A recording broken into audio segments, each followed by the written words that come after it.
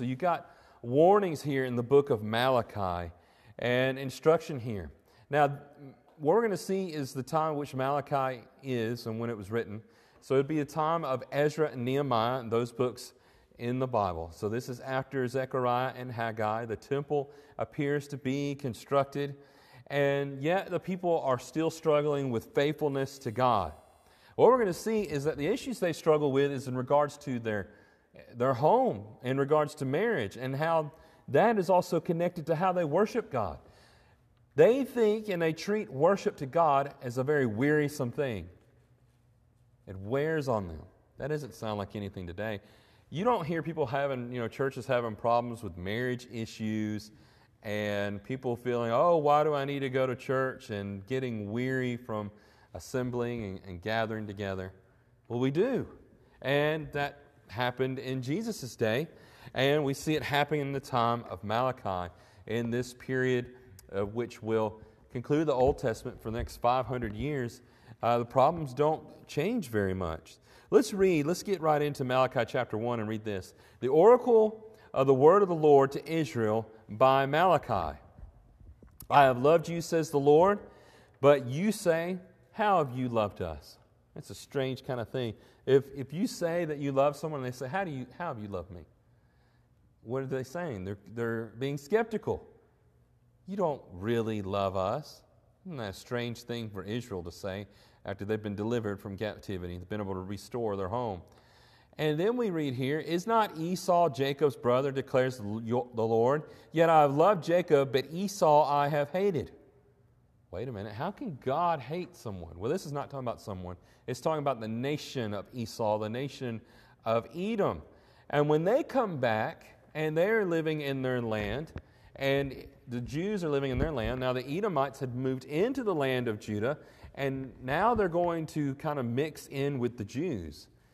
In fact, when we get to Jesus' day, as we know, Herod was an Edomite and ruling over the Jews. So, is not Esau Jacob's brother, declares the Lord, yet I have loved Jacob, I have loved Israel, is what he's saying. But Esau, Edom, I have hated, I have detested. So God has this love-hate relationship that we often see with wicked people.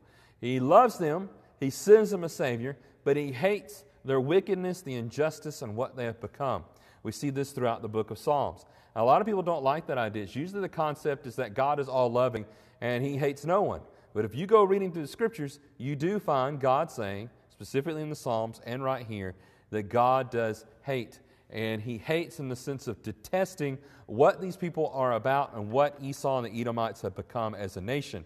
So God says, I have laid waste his hill country. Remember the Edomites living in the red hills on the other side of the Jordan River, on the east side of the Jordan River.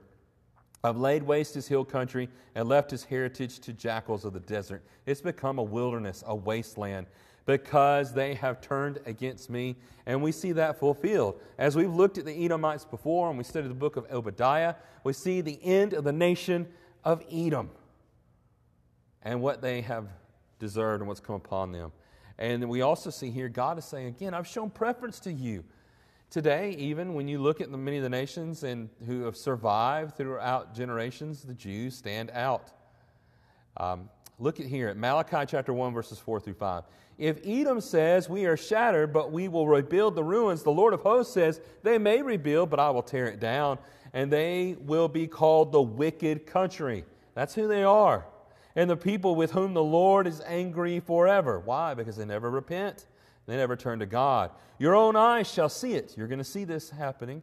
And you shall say, great is the Lord beyond the border of Israel. In other words, God invokes justice upon the nations, not just upon Israel. He's not merely the God of Israel. He's the God of all nations, and that all people should worship Him and turn to Him.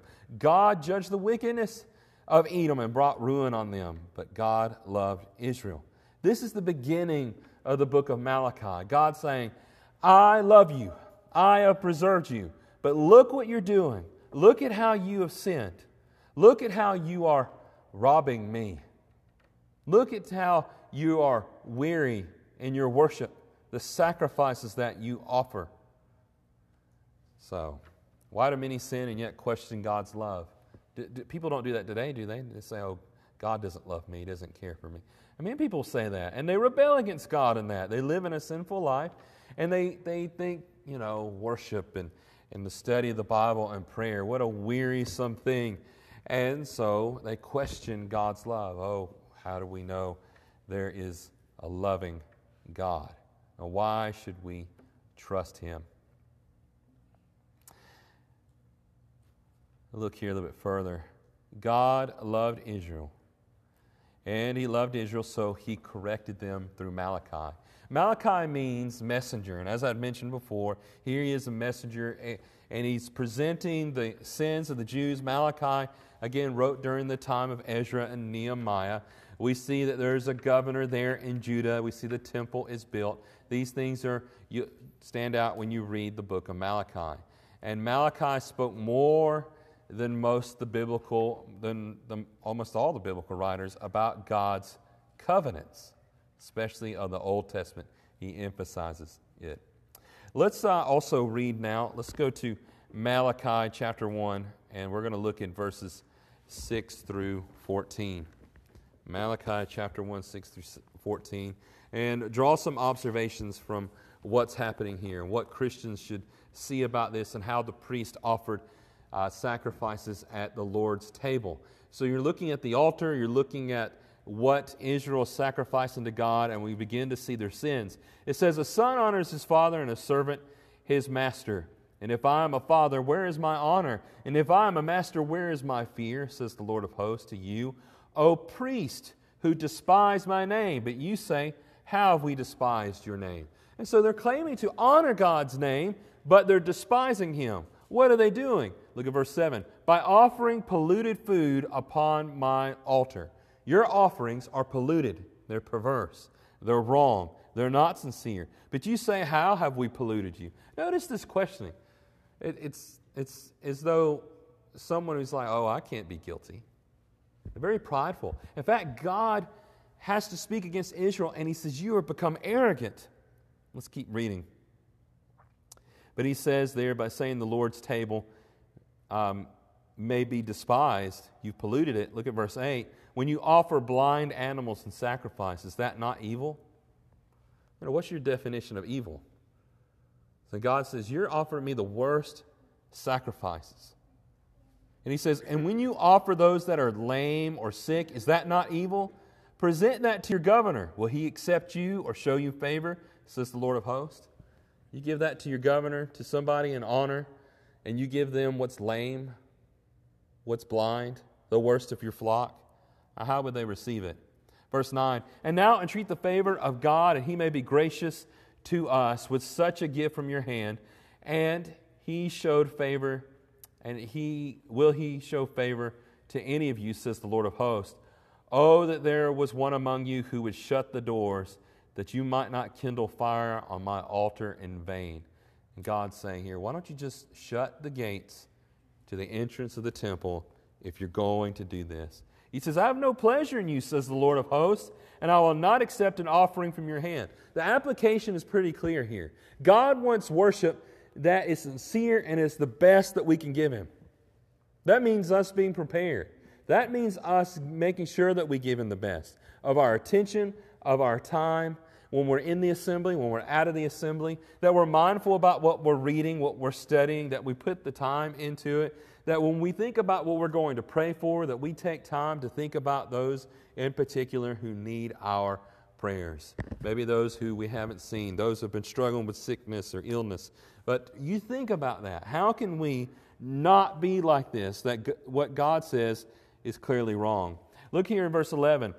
He says, for now from the rising of the sun to the setting, my name will be great among the nations, and in every place incense will be offered to my name, and a pure offering, for my name will be great among the nations, says the Lord of hosts, anticipating a time of pure worship among all the nations.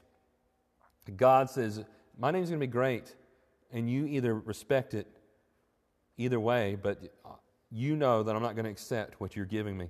Verse 12 through 14. But you profane it when you say that the Lord's table is polluted, and its fruit, that is, its food, may be despised. But you say, what a weariness this is. And there's a word that stands out. Oh, it's so wearisome to offer offerings to God, to worship Him.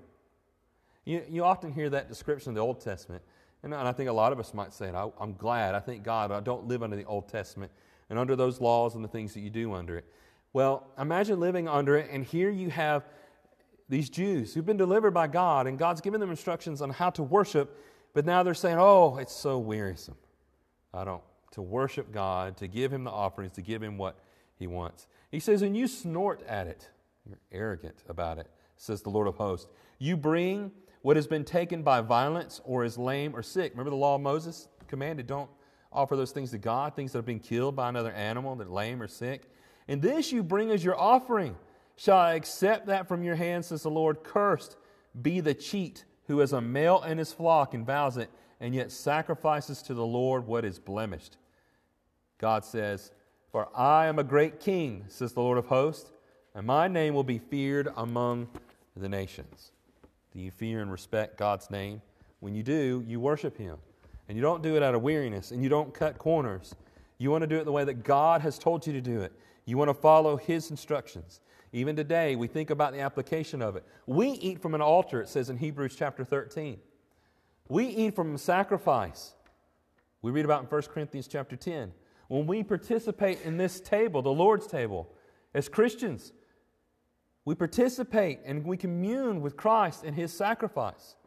Do we profane it? Even the Corinthians struggle with that. Churches and Christians struggle with it today. Not doing it in a way that is pleasing and is acceptable to God. Another thing that stands out here, go a little bit further, get into chapter 2, and you start to see some other problems that is going on with the Jews here. The priests here have a job of giving instruction, but they're only giving partial instruction. Now today, there aren't ministers and preachers out there giving partial instruction, is there? They're only giving you part of what... Yeah, they are, isn't there? They're everywhere. And so there's a great responsibility upon teachers, upon elders in the church, upon ministers, anyone who's teaching, to do their best to give balanced instruction and not to overlook any of God's instructions. So we have the priest here erring. Let's read about that. Malachi chapter 2, verses 8 through 9, it says, but you have turned aside from the way. You've turned aside from the way. You have caused many to stumble by your instruction. Well, how is that? You have corrupted the covenant of Levi.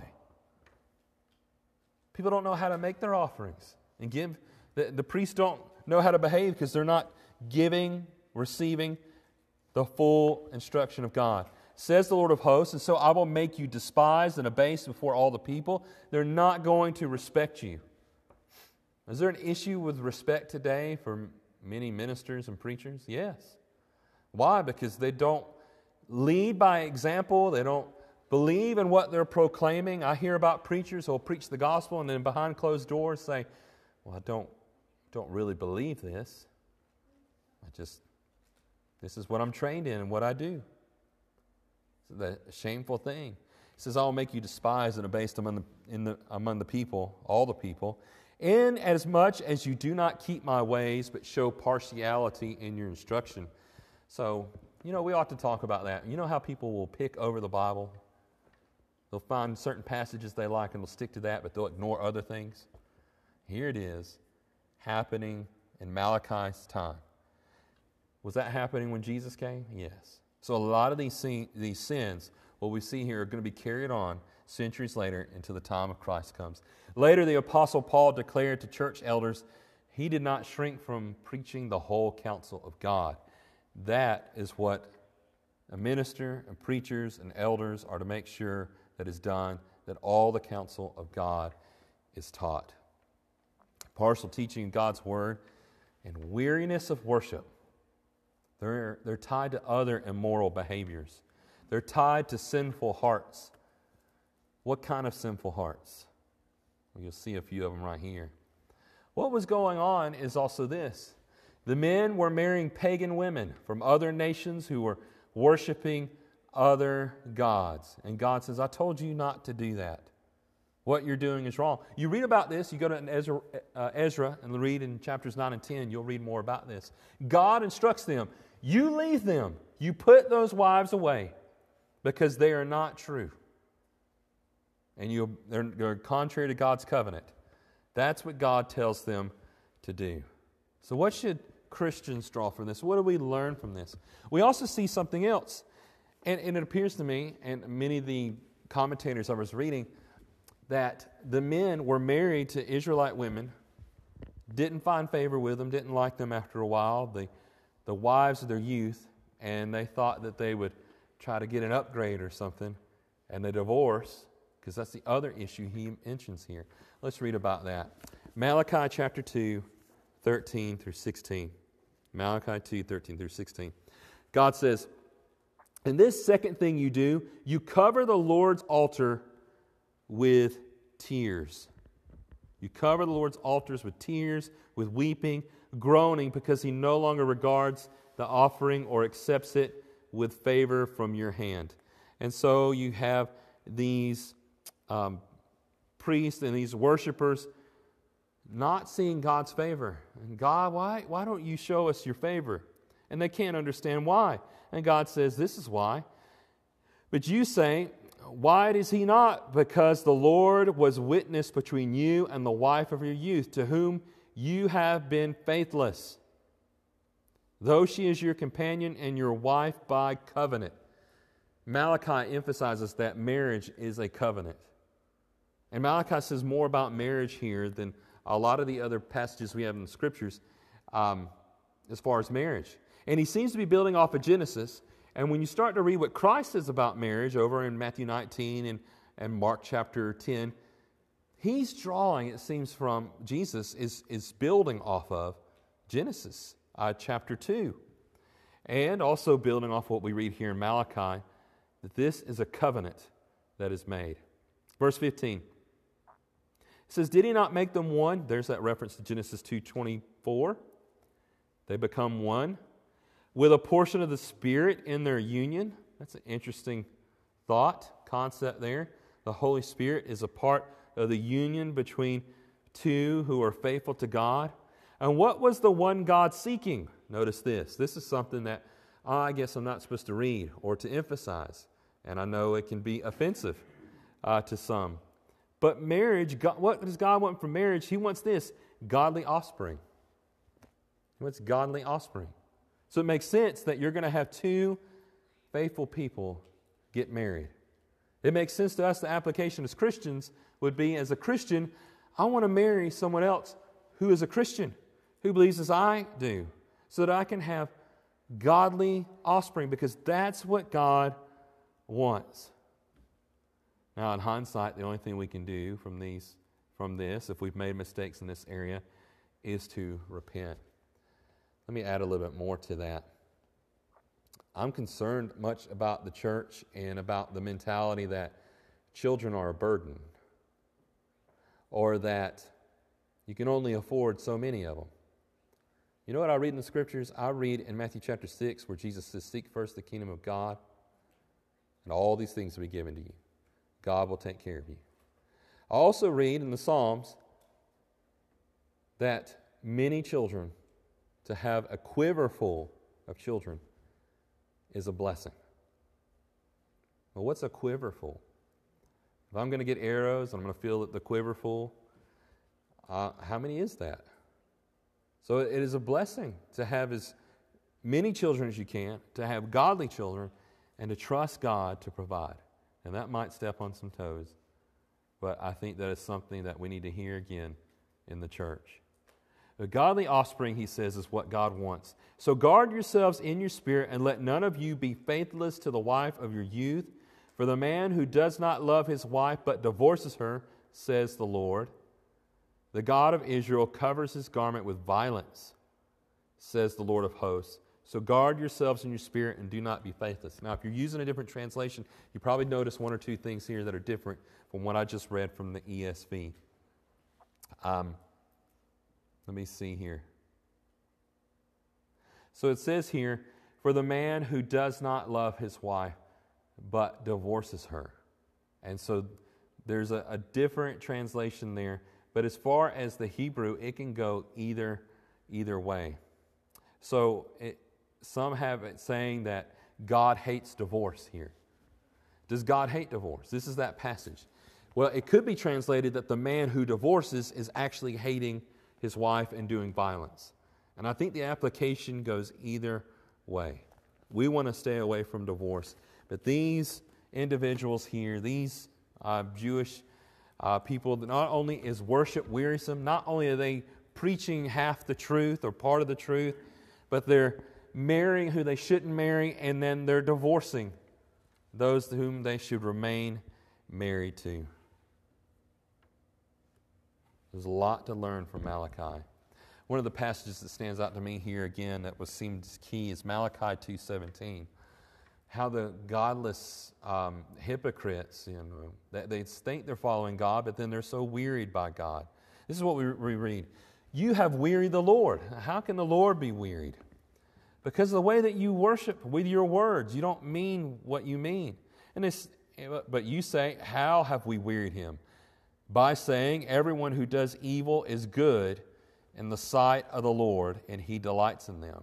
And by asking, where is the God of justice? Now, you hear these same things today. We hear people say, listen, everybody's good. You're good. Everybody's right with God. Believe whatever you want. Teach whatever you want. Worship however you want to. It's okay. Doesn't matter where you assemble, what church you're a part of. And then the other question here is, where is God's justice? And you hear a lot of people saying that. But God is just. He's always just. But we're going to go through hard times when we sin and we rebel against God. Now, how would you worship if Christ was present with us bodily? Would it be any different? Would you be more mindful, more focused? Would you think more? Would you prepare more? Would you go to bed earlier the night before? Would you make sure that you had everything in order before you assembled together in the church, or whether you're getting ready to teach a Bible class or studying the Bible on your own? Are you going to take more time to look at and answer questions as you're going through it if Christ is there in your presence? I think about that passage here as I have up on the screen, Matthew 18:20, where it says, where two or three are gathered in my name, there I am in the midst of them. God is present with us now.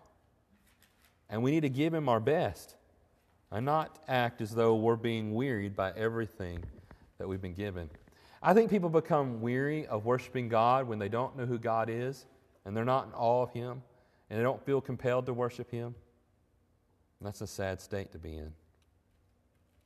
As we come more toward the end of the book of Malachi, there's 3 chapters and a 4th one, which is kind of short. But we see this, the Lord is coming and his messenger will prepare the way. This is the passage that we read about in the New Testament. Malachi 3 and verse 1, this kind of gives us an introduction to what we're going to read in chapter 4. But this is what Malachi says. It says, behold, God says, I send my messenger and he will prepare the way before me. Who's coming? Who's going to prepare the way? Who are you talking about, Malachi? As we continue to study and read, we're going to see that that's John the Baptist. And then it says, and the Lord whom you seek will suddenly come to his temple. Did the Lord come to his temple after the way has been prepared? Well, of John the Baptist, did Jesus come to the temple? In John chapter 2, he came and he cleansed the temple. We see him even at the temple for his circumcision as a child, and then talking in the temple at age 12 in the Gospel of Luke. We see numerous times where Jesus comes in the context of the temple, fulfilling this prophecy. And then it says the messenger of the covenant. And I agree that this is most likely referring to Christ, because if you keep reading the verses after it, that there's a messenger who prepares the way is different from the messenger of the covenant. Christ is the messenger of the covenant. In whom you delight, behold, he is coming, says the Lord of hosts.